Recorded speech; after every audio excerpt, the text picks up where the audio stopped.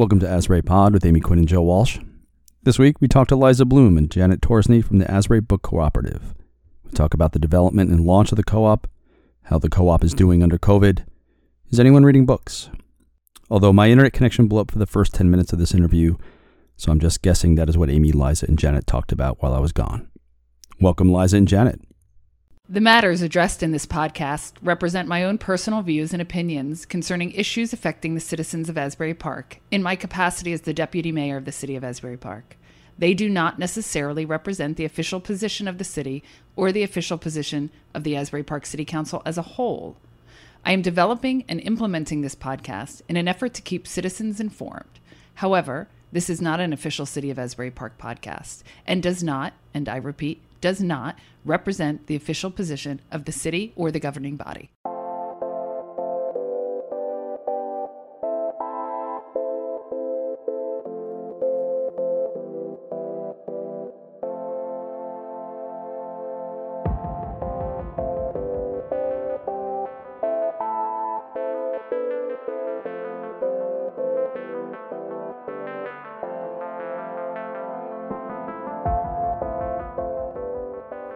Welcome, everybody, to Asbury Pod. It's September 8th. And those of us parents in Asbury Park, which was the first day of virtual school.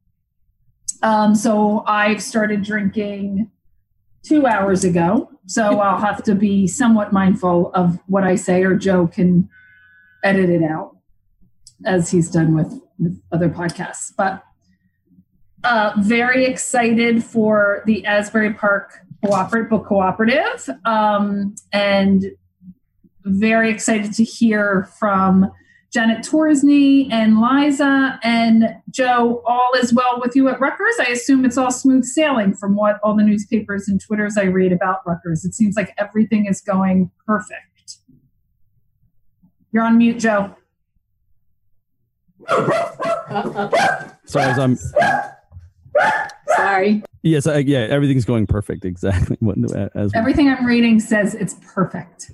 Yeah, it's actually much better than you would expect. We learned a lot in spring and summer, so it's not perfect, but it's functioning much better than I had anticipated.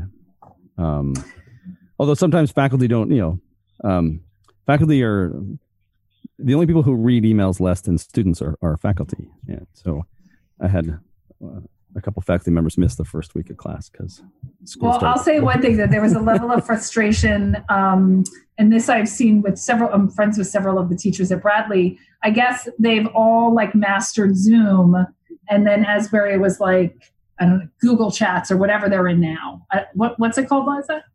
It's Google Classroom, but it's basically just Google Meet, which is Google's video conferencing platform. Yeah, so everybody feels like I had Zoom down, and then this has been switched, and there very well may be a good reason why it's been switched. I don't have any idea. I don't have an opinion on that, but I think they feel like, why did you let me master Zoom? But like I said, I think we're doing okay. Today was much quieter than last week. And was last week your first week?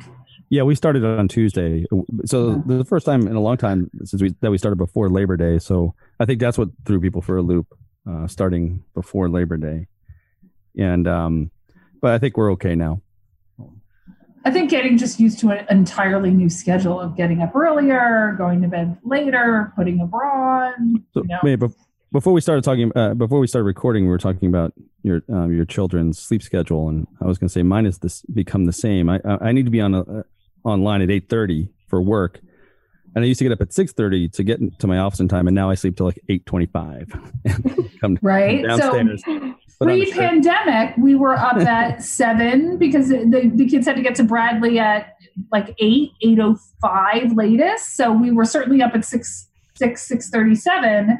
Jensen was up at 7, and then, we managed to pull it off. And then he went to bed around 8:30 or 9. And just since the pandemic, it has absolutely creeped to 9:30. It's 9:40 now. And then 8:15, 8:30. And again, I'm sure if I had planned on I knew he was going back to school, so I should have started putting him to bed earlier. I just didn't think about it.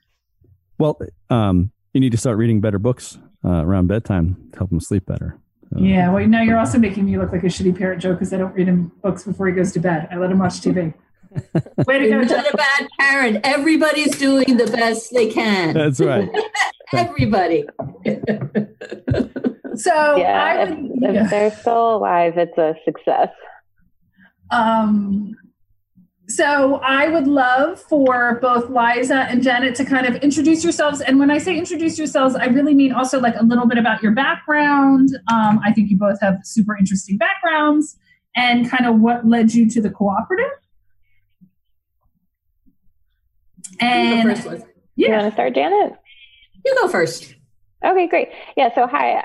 Yeah, this is Liza, and I have lived in Asbury since 2015. I moved here I'm from the East Coast originally, from like Philadelphia suburbs, north of Philly, Bucks County area.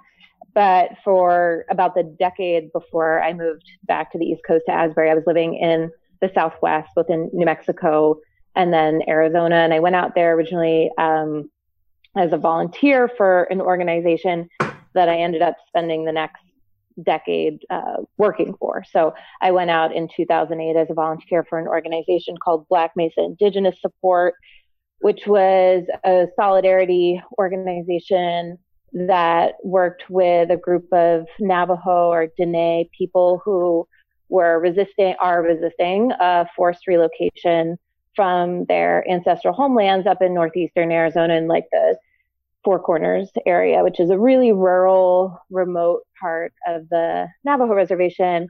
And it's also the site of the largest coal deposit in the Western United States. So since the 70s, when that coal was kind of discovered, they've been forcefully relocating the indigenous residents of that land base. And so a large community of people there have been resisting that relocation. So now it's been over 40 years of resistance. And so the organization that I worked for was this like request-based solidarity organization that kind of just worked to amplify their message, do fundraising. We volunteer program. We would bring in volunteers to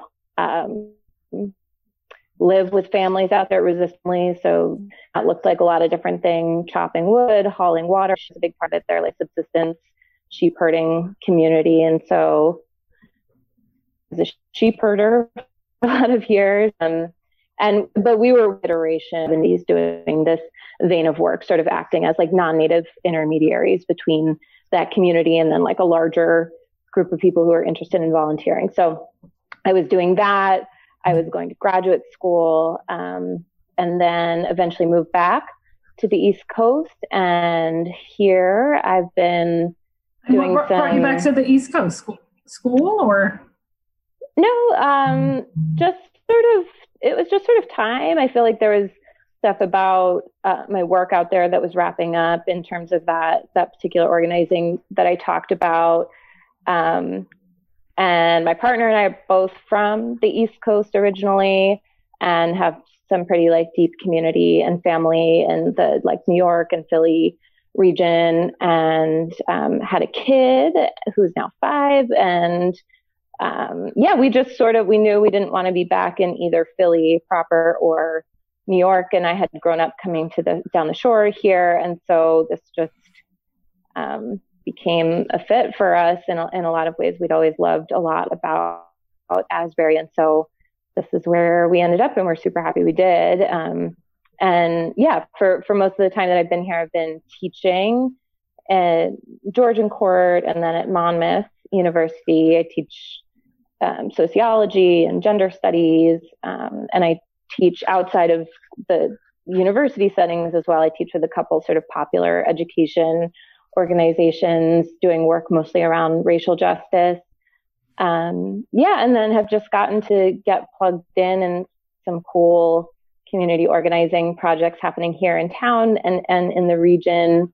And then I started working at the bookstore, which was Words, a few years ago, maybe 3 or 4 years ago, just in the summers, like in between semesters, I came in and I met Jan, and and so this was kind of my summer, or like in between semesters gig that has now transformed into my life. So yeah, that's a bit of background on me.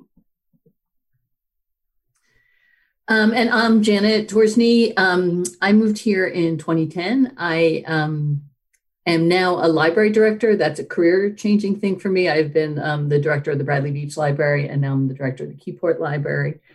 And before that, I worked mainly as a director of public affairs for different UN agencies and nonprofits like Save the Children, the United Negro College Fund. And I loved all my work. I was a consultant when my kids were young. It was great. And I got involved with this because Jan and Scott were really ready to make a transition at the store. And so they formed a steering committee. And the steering committee was the two co-owners and Liza, who was working at the store at the time. And I was the interested party. So we really planned how to transition from Words to the co-op. It was very interesting and very fun. And I feel so grateful to be able to turn, what was really their dream, particularly Jan's dream, of having a community-based bookstore. And it's just a beautiful story that then it became this dream that's for the entire town, that we love. And actually the region, it's surprising a lot, maybe it's not surprising, but it was a little bit surprising to me how many members are from out of town, so they love to come to Asbury, but they don't live here. So it's, anyway, so it's just nice. It's nice to see this big dream become something really special. And as we learned, I'm sure we'll talk about this, but as we we're doing the steering committee, we learned a lot about cooperatives. Liza already knew a lot, but the rest of us learned a lot. And one of the things we learned is that it can take forever to launch a cooperative. There are people that we were kind of studying, and they'd been 5-10 years, and the cooperative still hadn't taken off. So Jan was so generous. Jan and Scott were so generous in the transition and made it so easy that we were really able to get off to a head start.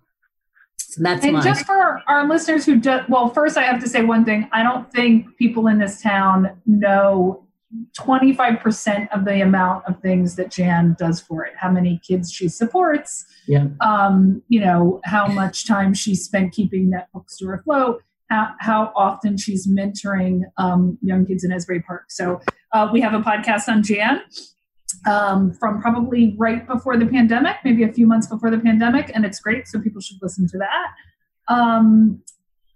And speaking of a cooperative, so I joined the cooperative, but I didn't know what a cooperative is. So Liza, can you just take maybe some of our listeners who don't know what a cooperative is through what a cooperative is? Yes, I can, but I want to talk about Jan for a second too, if that's okay. Yeah. Jan is like the most supportive person I have ever met in my life, probably. She's just this incredibly accomplished, community leader, business leader. She's had incredibly successful career in finance and consulting, and she is just like relentless with her, with her generosity and her giving and her building up other people. And that's so true. People don't know, the half of sort of what she kind of does behind the scenes. It was, when I met her, I didn't know obviously her whole story, but getting to know her and work with her over the years, I was constantly just like blown away. People who would stop in the store regularly to, thank her for things she's done or projects she's supported or donations she made or whatever it was. And it was just nonstop. It was just ongoing. And she feeds the stray cats in her neighborhood. I mean, she's just an incredible person. We could talk about her the whole time. And Janet's, I was just going to say, and I don't know that people know how much she does for the youth of Asbury Park, whether it's paying books or college tuition or ensuring that she writes a letter of recommendation or, giving finding you a jobs. compliment. Yeah. Or giving you jobs. Joe, you've missed us spending the last 5 to 10 minutes crushing on Jan Sparrow on it. I know. Yeah. No, but and it's fun to do because she's not here. If she was here, she would shut it down right away. So I was just going to say, she would not go for this at all. And be super irritated that we were even saying these things about it. Totally. Yes, but Janet's totally right in saying that the pace at which this transition happened would have been in no way possible without Jan and Scott like really just 100% supporting it and backing it in every way possible, financially, with their time and energy and resources, just everything. So ABC exists because of Jan and Scott and because of their support. So yes. So you asked about, what is a cooperative generally, and there are all different kinds of cooperatives, but essentially they are businesses that exist to be controlled by the people who use the good or service that the business is providing, and they get to be sort of businesses that are driven by values, not just profits, and they generally are sort of these values forward organizations and businesses that again benefit the people who use them. Some cooperatives are worker owned cooperatives, so the employees of the cooperative actually own the business and share whatever profits might come in. We are a member-run cooperative, or what's sometimes called a consumer cooperative, meaning that the consumers are the ones who are getting to be the decision-making body. So in our case, anyone can become a member of the cooperative, either by buying a membership, by volunteering in some cases, and members get all kinds of perks and goodies, things like discounts and tickets to events and access to member sales and better rates for exchanging their used books. Just there's all kinds of things that members get in that sense. And some people just use it for that, use their membership for those things, which is great. And we welcome it. But the other element of that is that members also get a vote. Every member, no matter what sort of level of membership they're bought in at, each member gets one vote at our annual meeting, during which we elect the board of directors. So members are nominating themselves or other members to a board and then electing themselves or other members to serve on that board for a 1 or 2 year term. So the whole thing becomes member run, community run, and the board is the decision-making body. And there's lots of volunteer committees that kind of shoot out of that. But that's the basic model for ours. And Janet, maybe you want to add on to that. Yeah, I would just add two things. One, the volunteering is an important part of being part of the cooperative. I mean, it's optional. No one has to volunteer, but we really want people to be able to enrich our experience and their experience by bringing all their expertise. And we're at about 300 members, and of more than 40 people are active volunteers. So we're very happy about that. And we've learned so much from people. Not only do they, wrangle the cardboard or deliver the books, but they've really been helpful on things like marketing and other stuff that we, wouldn't necessarily have the expertise for. And I think that's a really important kind of outreach for our community as a whole, is that the cooperative, they say the cooperatives, particularly bookstore cooperatives, because you're so close to your consumer, you reflect the consumer in all different kinds of ways. So it's very deep. And we really wanted to get that going even more than we have, but COVID kind of stalled our outreach. And I would just like to shout out one other group. We have this wonderful people, there are 14 of them, who just donated money from the beginning. And it was a leap of faith, actually, to become a member. But for the people that donated outright, we're so generous. We didn't give them anything, did we, Liza? They didn't get particularly discounts. We gave them tote bags. Excuse me, they got tote bags. But it was a really important thing, because we didn't know how many members we would get or what our costs would be. We had a good idea, but these kind of donors really help. So I would add that too. And people often ask about whether we're a nonprofit, and we're not. We chose not to be, actually, because we really want to be this consumer-based cooperative that has all these other virtues that we talked about working together. Now you know everything about me. As someone as someone who owns every coffee mug and tote bag ever given out by WNYC, I support that kind of membership initiative. So. Why isn't NYC hiring us, Joe, and paying us big bucks to do this podcast? So, Liza and Jenna, those of you who ever listen to NPR, clearly Amy does not listen to NPR. She thinks that's where the big radio money is. And I said, the model is that you give money to NPR. They do not give money. But sure, if you want to put us on after Brian Lehrer, that'd be great. Yeah. Wonderful. He's my favorite. Yeah. So a couple of things I just wanted to touch on that you both touched on, the people who are part of the cooperative, as somebody who's part of it and was on a call within the last 2 months, tons of people I didn't know, tons of people not in Asbury Park. And also, just so you guys know, our city manager's sister or sister-in-law is in the cooperative. So when I'm at that meeting, I'm like, Donna, I'm in this cooperative and there's a woman named Vieira. Who is that? And she said, it's my sister-in-law. So I thought that was kind of really interesting. And the other thing I thought was really interesting about the cooperative is that you opened right at the pandemic. It felt like, was it February or was it actually March? I was at one of your first meetings because Dan Jacobson's written nothing but about the cooperative on quite literally every Tri-City News, which is so good for you because that reach is amazing. But it's Dan, every single month is on this cooperative. Bless you. But is Dan a member or is that his volunteer activity? He's a member, right? Oh. I'm beating him up, and now I'm gonna regret that. But I'm beating him up, and he is a member. I have to say too, I hate to blow his cover, but he is a really good man. He's all I have to say. He's when I say to people he's a thoughtful. I know he comes off and is writing this stuff in the paper, but he's a very thoughtful person. In many ways, and I also have to give him credit, and I don't know about other towns because I don't know politics in other towns or issues of other towns. But in Asbury Park, he very, very often has his finger on the pulse of what is happening, whether it's lot by lot or whatever the issues that are going on in town, short-term rentals, the pool club.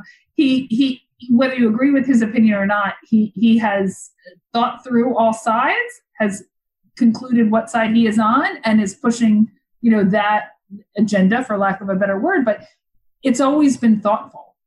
We also had Dan Jacobson on, who I believe, so our two highest listens, not that I want to make you two feel competitive, but I'm going to make you competitive, Janet, because one of the highest listens is Hannah. My girl. Your girl is one of our highest listens, and one of our, certainly in the top 5 is Dan Jacobson. Yeah, no, that we are really appreciative of Dan's support and interest in it. Yeah, it's a little bit surprising and sometimes feels embarrassing, but it's not, but mostly we just appreciate it. It also has, and it does seem to hit. Oh yeah, it does seem to hit a lot of sort of his crossover interests. I've gotten to know a little bit about his background through his interest in it, and his he lived in co-op housing when he was in an undergrad at Berkeley, and he has some interest in sort of alternative economics and things like that. So the cooperative has sort of sparked some of his own personal interest too. So I think that's part of his ongoing coverage of us, is he's kind of let's see what happens here. Amy, you started to mention. Hates. Oh, I was just going to say, last point on Dan. He also hates hypocrisy. So if he thinks like you're good people doing a good cause that's going to benefit the community, he's all in. It's when he sees hypocrisy, he will, he'll call it out repeatedly, often. But I think for a cause like what the cooperative, I think it's clear it's run by really lovely and active and community-minded people, and the benefit is, I don't even think we're beginning to see the benefit, which is going to be amazing. And I'm sorry I cut you off, Joe. No. But you had raised the point that the co-op opened right before the pandemic. So as so you get a crash course on how to survive it like a catastrophe, right? So what was so how did the books? It seems to me the co-op has done well and even thrived at least from my perspective as a member from the outside. I haven't attended meetings because I'm usually not available, but and you've done some really creative stuff and expanded the offerings and events of the bookstore. Am I reading that correctly? It seems to me like you've had a very good, as best can be, experience managing this sort of turbulence. Yeah, Janet, feel free to jump in if you want. But yeah, I think that's right on. I mean, part of it was sort of dumb luck in terms of timing, in that we started planning for the transition a year ago, May, so 2019. And like Janet said, it got really fast tracked to at a certain point where we were just like, okay, this is happening, we're doing this, and really had a lot of the groundwork laid by, we started our membership drive in late November of 2019, and things just kind of kept rolling and rolling from there. And we had a lot of groundwork laid for our first board election, for example, which took place over the month of April, setting up the infrastructure for committees, things like that. And that has really powered us through, the pandemic in a lot of ways, because we had, at the time of the shutdown in March, we had over 200 members. So we had this sort of built-in base of support. And I think that there was obviously still, but in those early moments of quarantine and the pandemic, there was just so much uncertainty. And people did really, I think, take a moment to evaluate kind of like what is important to them and be a little bit more intentional about who and what they're supporting. And so not only did we have our membership kind of leaning into that, and wanting actively to support us, but we definitely saw a lot of new customers turning over from sites like Amazon or other types of like corporate bookstores, to say, I actively want to seek out, independent businesses. I actively want to seek out like the sort of values-driven businesses in this moment, maybe for the first time, So again, a lot of things that we could never have predicted, but converged, I think you're saying accurately, in a kind of, as a certain kind of support. And I think it was also very lucky or timely, I shouldn't say lucky, that we really amped up the online sales on the one hand, so people could do that more easily. And I think the genius of the delivery also. I was waiting for somebody to bring up the delivery, because really my friend great. Patricia Patton was like, oh my God, they delivered during this pandemic, which was a lifesaver for her. And just so, and like all that and being part of this, I think it was so nice to be part of something that was optimistic and constructive, and it just made you feel good, so all Liza's merry band on their bicycles going throughout the town, or again, being able to say no to Amazon and just get your book is great. So it was lucky that we did, or as I say, timely that we had the back end going. And as far as what we lost, maybe I would again just say that we would have done a lot more outreach. Like, it was very enjoyable doing those meetings in the beginning to meet people who were interested in the cooperative and find out what they wanted. And we really had to cut that off just when we were starting to do more. But then also Liza has organized really great events, especially as people are more comfortable with being, outside the store, and now even inside. I don't know if you've actually done anything inside the store, but these events out on the street have been great. Well, one of my questions, Liza, is about kind of what we're all seeing in terms of your vision of community resources in the store, and poetry nights and readings and or outside the store. And prior to the pandemic, there was like a marijuana education talk, and, just kind of some really interesting things. So kind of, I'd love to hear a little bit about what you're doing and that vision moving forward.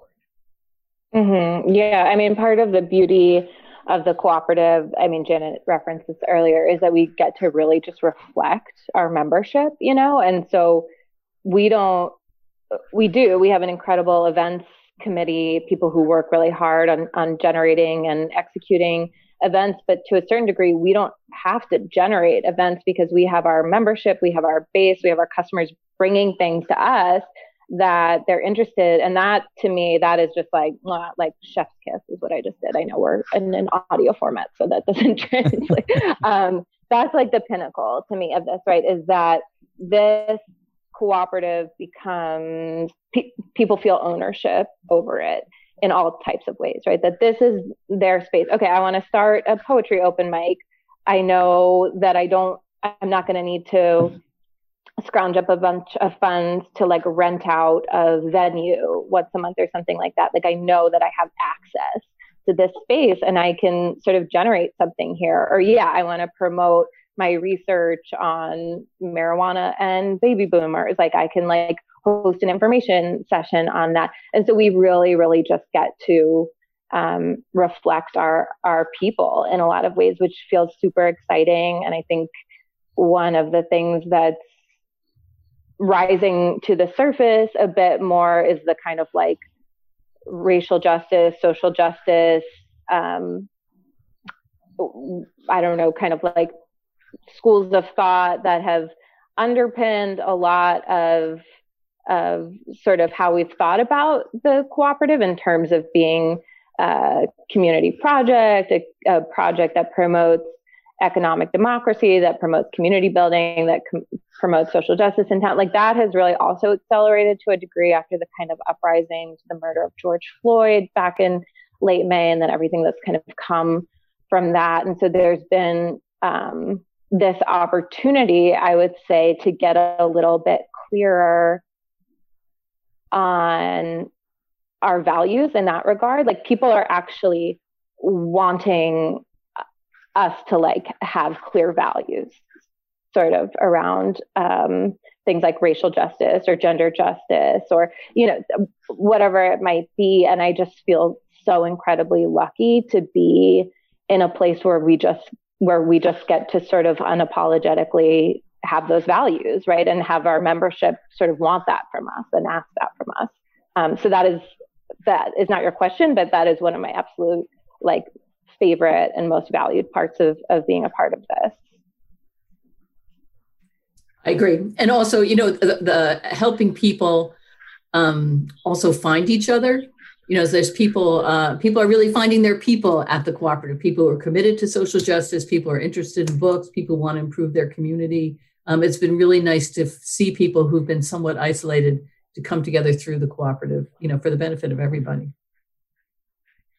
Totally. One of the surprising things that have come out of the COVID, when I was looking up some research for today, the articles in March and April were all gloom and doom about bookstores.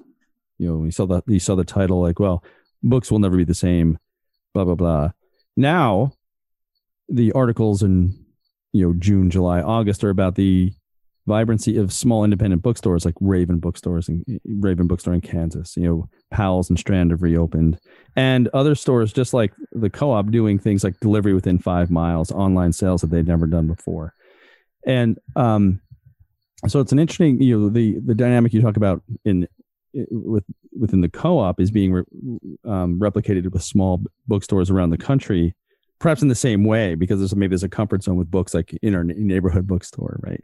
And maybe there's since we buy everything else on Amazon, so at least I can get a book from a person, and I don't know if that's, I'm sure Amazon is clearly not hurting, but I found the fact that so many bookstores have made it through it this far and seem to be doing well is an interesting dynamic. And I don't know if I have any greater point than that, but.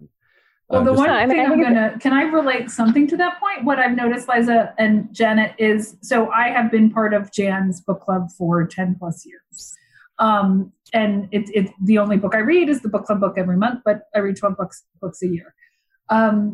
What has been interesting to me is what seems like, and you guys correct me if I'm wrong, but a little bit of the revival of the book club.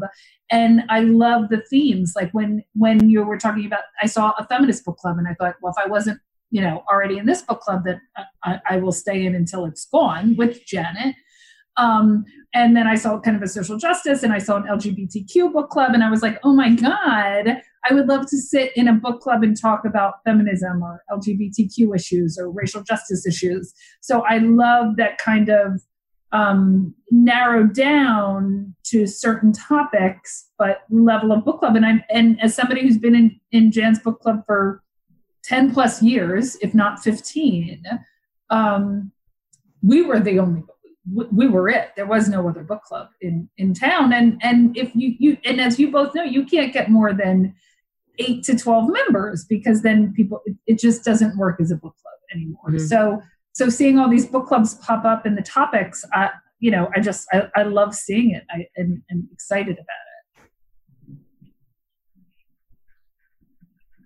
Mm-hmm. Yeah, that's great. That's absolutely right. Is that people during quarantine were really finding book clubs online, as a site of community and community building and connection. And it's also an example of what we were talking about earlier, where our members are bringing those to us. They're like, hey, I'd like to start a feminist book club. Was started by 2 women who are members here. We're like, absolutely. So we, create this space for that. Same with all the other ones. You listed the crime book club, the queer book club, like all of it.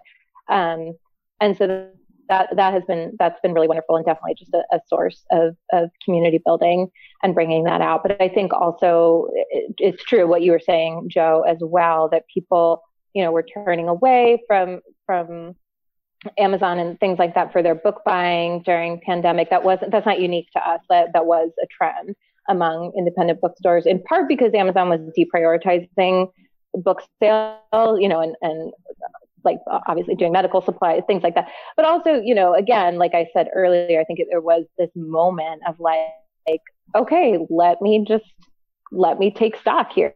Let me evaluate what's important to me, and my neighborhood bookstore having a place, right? Having a community space like that is going to beat out Amazon, any day of the week in some ways, even though you might not be able to get a book for quite as cheap. All the other things that Amazon could never give you, you start to really take stock of, just the way that people were like calling old friends, during lockdown and things like that, and just being like, wow, like let's make these connections where we can, people getting to a sense of like what is really valuable and what is really precious to them. And it was heartening to us to see that independent bookstores and community spaces were certainly one of those things that rose to the top. Can I ask you, have there been any trends that you've seen during the pandemic, during the quarantine? Like, are people, I know Janet, at our book club this week, you talked about romance novels being your like escape. I talked about documentaries. Rita talked about, was it sci-fi? It was something that we were all like, what? Of what she's kind of reading. So have you guys noticed within the pandemic request trends and things like that? That's over to Liza, I would say. I love doing orders, like taking people's orders, because I'm always just amazed at the diverse range of things that people read. I would say maybe there was some trending towards maybe slightly more escapist genre type fiction, like sci-fi or fantasy or romance, that type of stuff. But the most notable trend, again, not unique to us, was during the sort of uprisings after the murder of George Floyd, where there were protests every night in cities, and people were really taking some time, a lot of them for the first time, to try and grapple with systemic racism, police violence, all of this stuff, just trying to place that in a larger context. And so we saw this massive uptick that hasn't fully swung down all the way, to mix metaphors there, and people wanting books around systemic racism. So that is the biggest trend, I would say, somewhat related to the pandemic, at least during the pandemic. It was really hard to keep in stock and get them anywhere, right? I mean, it was, even the booksellers were sold out. Mm-hmm. Absolutely. Yeah. I mean, it was interesting because it exposed some some characteristics of like the publishing industry and things like that too. It's like whose books were available and and whose weren't, and whose were backlogged at all these days. So so it's a very interesting moment to be in this industry for sure.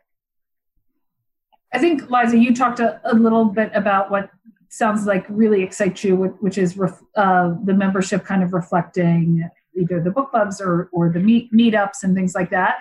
So one of our questions from Jan was, what are your favorite things about the cooperative? And also like what like if you had to narrow down, what was one of the biggest challenges about the cooperative? And that can go to either one of you. And I feel like you're both pausing like, who likes that question? Well, I feel like I talked.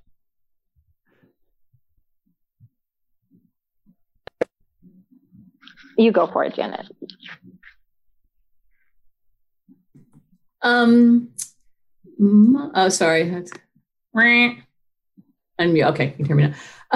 I would say my favorite thing is really this bringing people together and reflecting all their interests and everything from book sales, book buying to meetings and programs. And for me, the most challenging thing was not being able, or kind of stalling our outreach. We really wanted to do a lot more to reach out to the West Side in particular, to the schools. We wanted to have more members, and it's fine. Also, for one thing, our sales have been great, right? They exceeded word sales for the same period last year a lot. So that it hasn't been a bad thing for cooperative growth, but for me, that's what I kind of miss. How about you, Liza? Yeah, I think my favorite thing is just like, I get to be around books and I get to talk about books and I get to talk about things that I care about. And I get to just like personally have this job where I work with people who I really enjoy and feel aligned with to a great degree. I get to feel like a lot of my interests and passions come together in this place, both around community building and around sort of art and literature, ideas and politics. So I feel like I have the best job in the world right now. And then in terms of challenges, I mean, like, yeah, I'm super proud of it. I mean, we had a full-on board election during quarantine, and like successfully elected a board. We did it. I feel like the challenges we're kind of rising to them in a lot of ways, even though, yeah, they are challenging. But I feel like what Janet said is true, that face-to-face outreach is really critical. And in terms of just like membership drives and raising awareness around the cooperative. And a lot of that can happen online, but there are huge parts of our communities that aren't as like comfortable in online spaces or as tech savvy or whatever it might be. And so that does feel like a challenge or something that we're missing right now is just like getting FaceTime with people and getting those connections. We'll get it. So is the growth plan for the co-op to get so big that we take over the space at the bike churches and then have a Powell's book size store over there? I'm just kidding. That would be cool. I mean, I would like to have used books in another location too. Who knows? I don't know. There's a lot of possibilities. Well, you mentioned sales. Like one of the other that corresponds with some other data. So like Magic City Books in Tulsa, Oklahoma, did 3 months of sales each month over the corresponding time of last year, 2019. So in the middle of the pandemic, book sales are oddly enough thriving, I hope. And so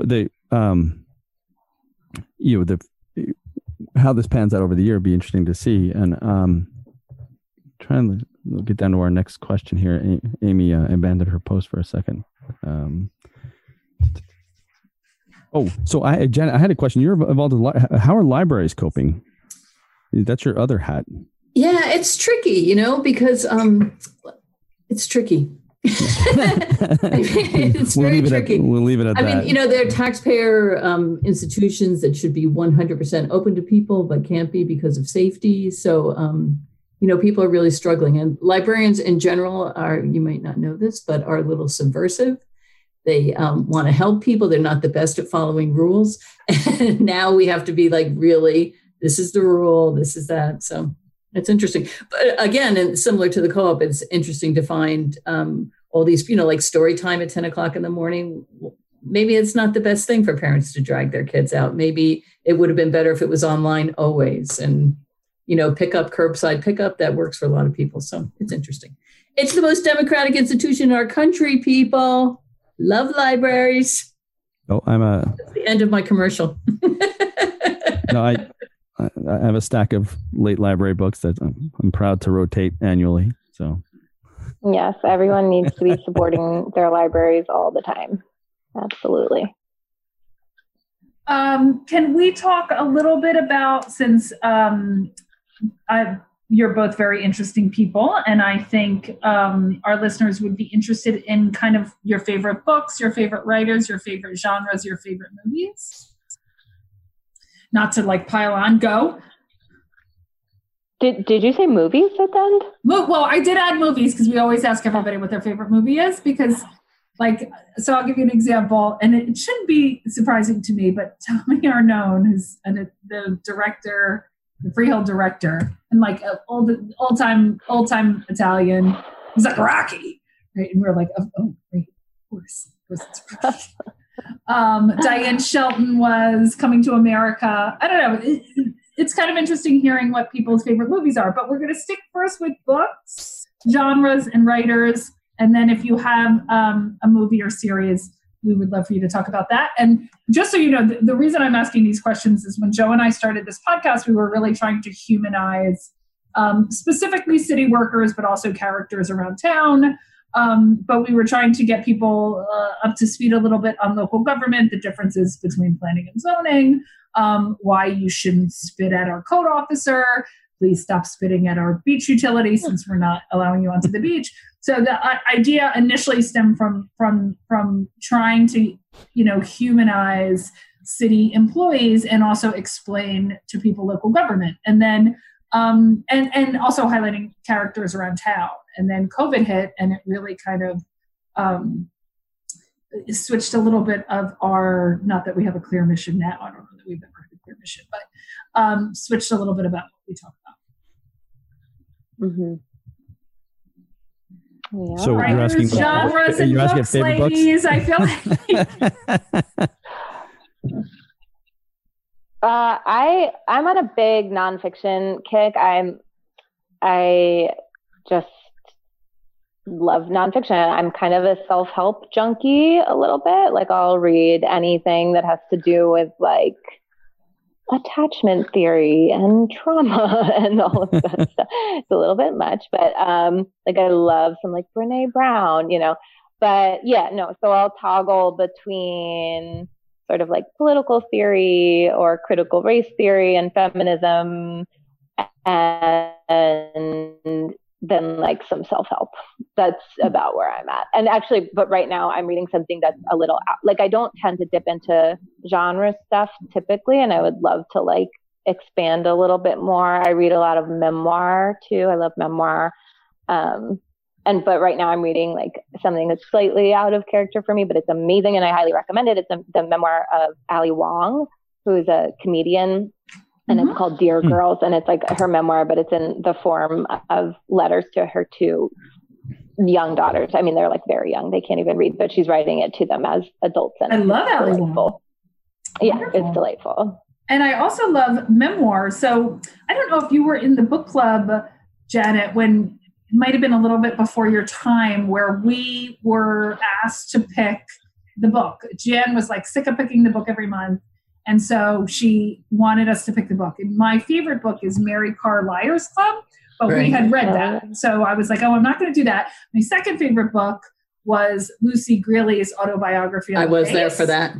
Right. So, and as somebody who was in a car accident when they were young and struggled kind of through this car accident, I love that book on so many levels, beyond thinking Lucy Greeley is just the most brilliant writer, or was the most brilliant writer. So when we were picking these books, and I picked this book like 10 or 12 years ago, everybody was like, oh, book was a downer. And oh my God, why'd you pick this book? And then it was like, I really saw and felt what Jan felt every month having to pick the book, because everybody had an opinion on the book I picked. Some positive, some negative, as they should. I had an opinion on the other 11 books that were picked. But I found it to be this weird kind of raw, revealing thing about yourself that we had never done before. We have never done since. That was the only year we did that. And I found it to be, it was hard to be like, okay, this is my favorite book. This is a hard book, but there's so much about this book that I love. Yeah, I remember that. That was interesting. But I do a lot of book clubs, so it doesn't bother me to have people, whether they like it or don't like it. I just like to avoid the awkwardness of deciding.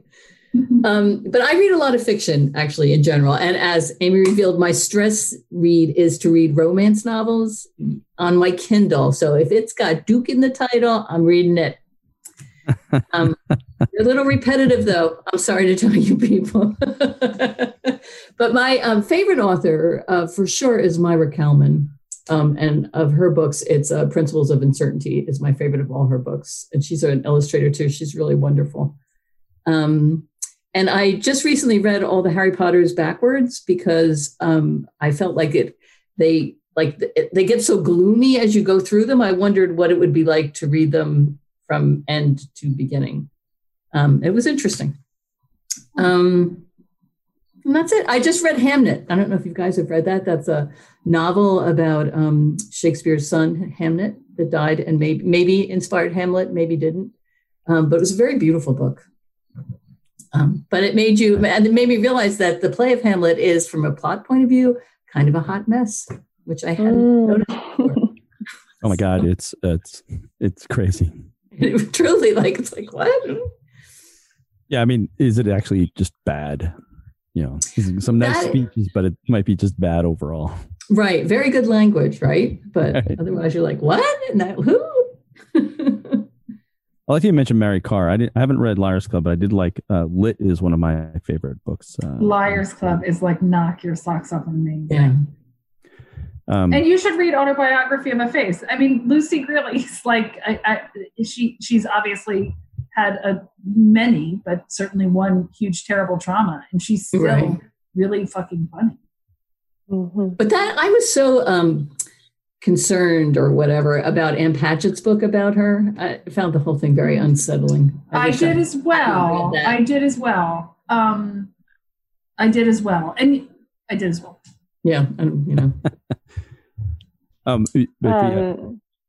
Go ahead. I would say if I had to pick favorite writers, my three, and it's funny, I'm like, oh yeah, they are all nonfiction writers, would be Annie Dillard, James Baldwin, and Maggie Nelson would be some of my favorites. And then I have a poet who I just really adore.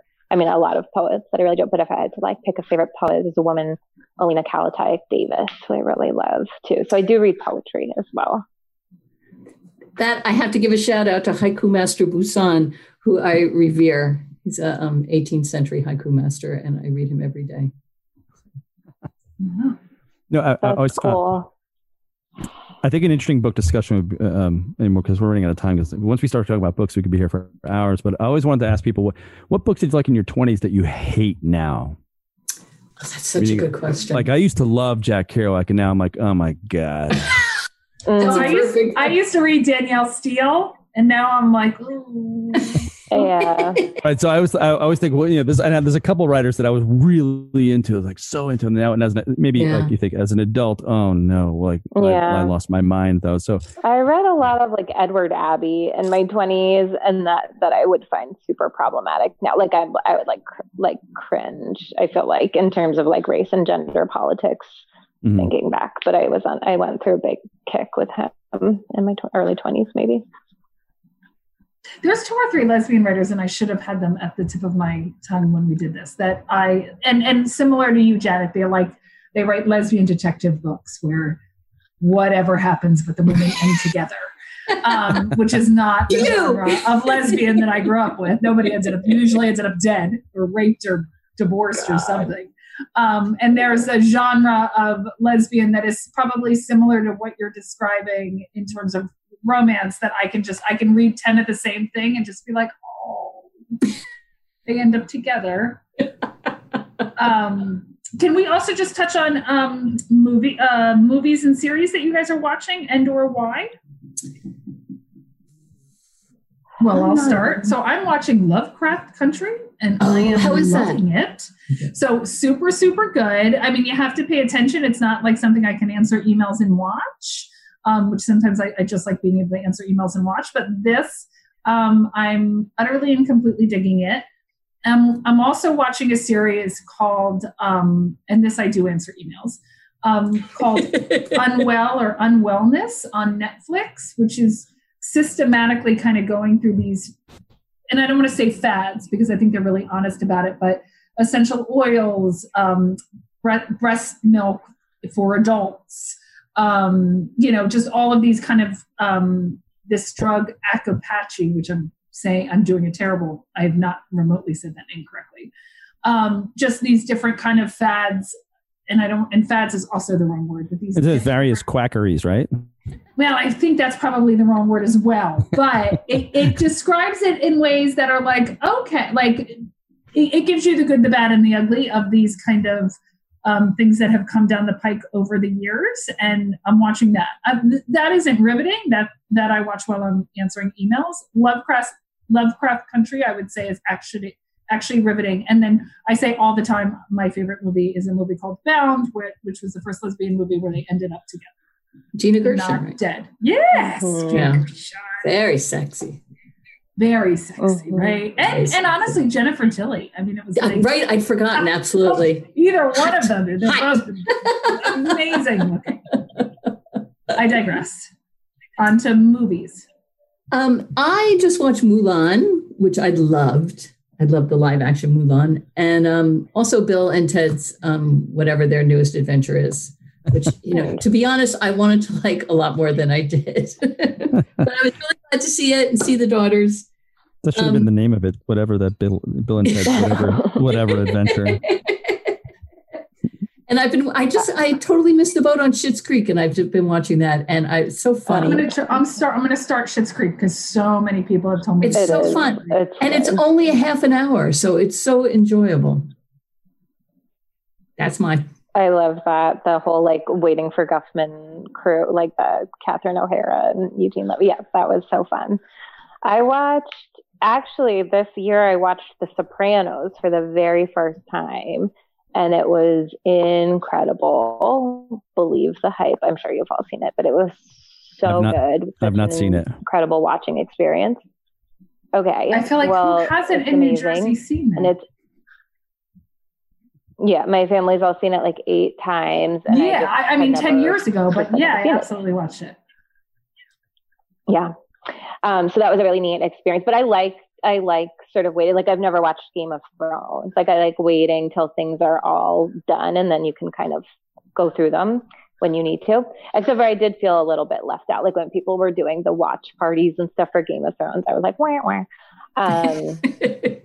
I just watched the Action Park documentary on HBO. So did I. Action Park.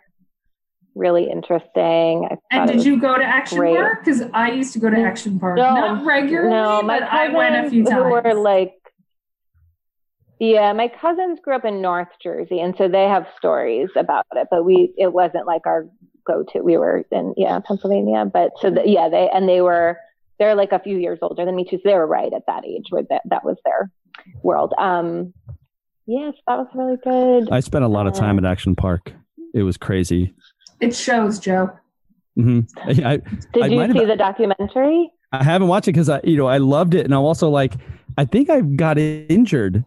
Who didn't get injured at Action Park, Joe? I'm gonna jump off a 50-foot cliff, sure, and or do the kamikaze slide where you had the runs for 2 weeks after. Yes. Did you get injured, Amy, at Action Park?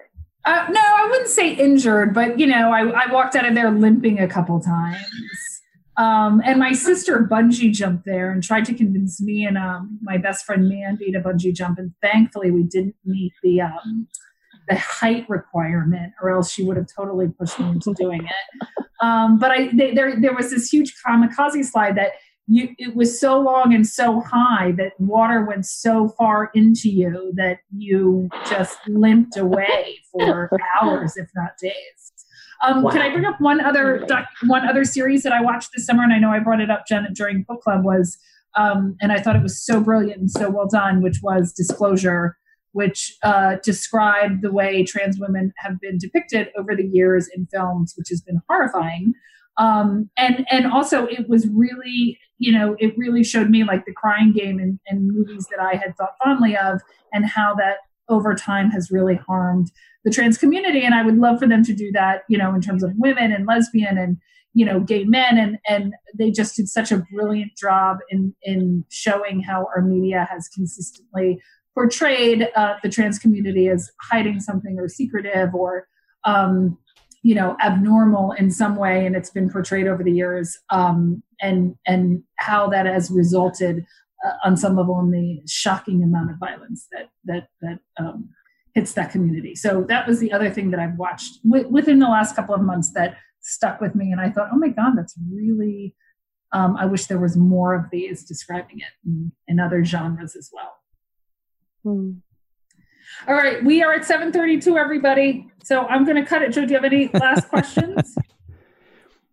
No, I apologize that my internet broke for the first 10 minutes of this. So my apologies. But questions for, are there dates, for Liza and Jenna on the way out? Are there dates coming up that you want us to mention while we're here? Something to keep in mind, or events?